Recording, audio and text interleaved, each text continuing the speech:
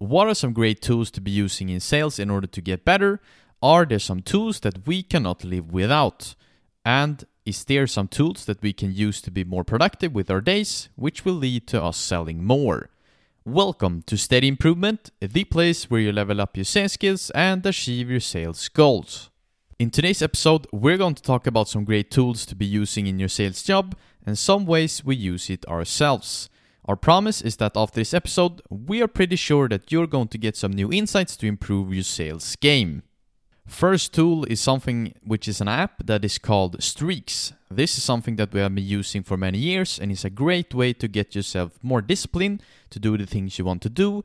We have been talking about before in this podcast about counting in the hundreds. So let's say you want to make 100 cold calls per day for 100 days in a row. Yeah, you can do it in Monday to Friday. Then you download the app and you get through day 1. You have called 100 persons. Great job. Now you go into the app and tap day 1. Then you have a 1-day streak on calling 100 persons.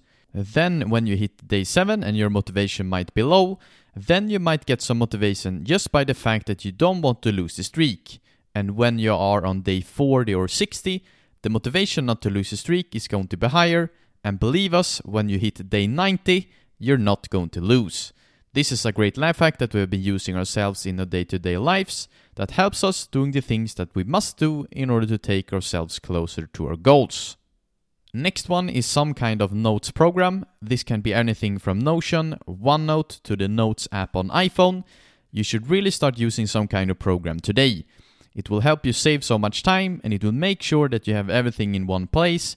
We like Notion and OneNote because it's synced to the cloud.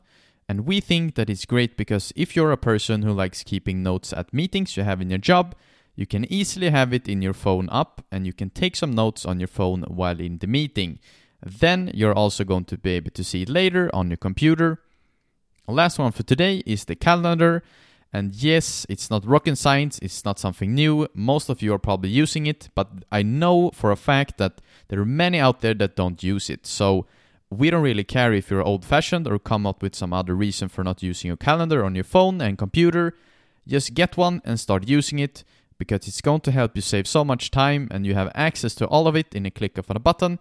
One way that we actually use our calendar ourselves is almost like a to-do list.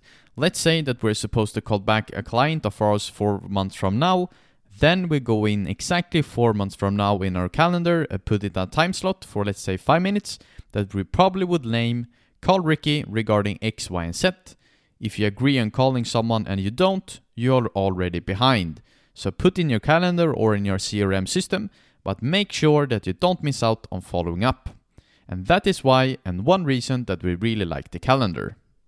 If you found this episode valuable, it would mean the world to us if you would like to take a few seconds of your time and rate the show. Until next time, peace.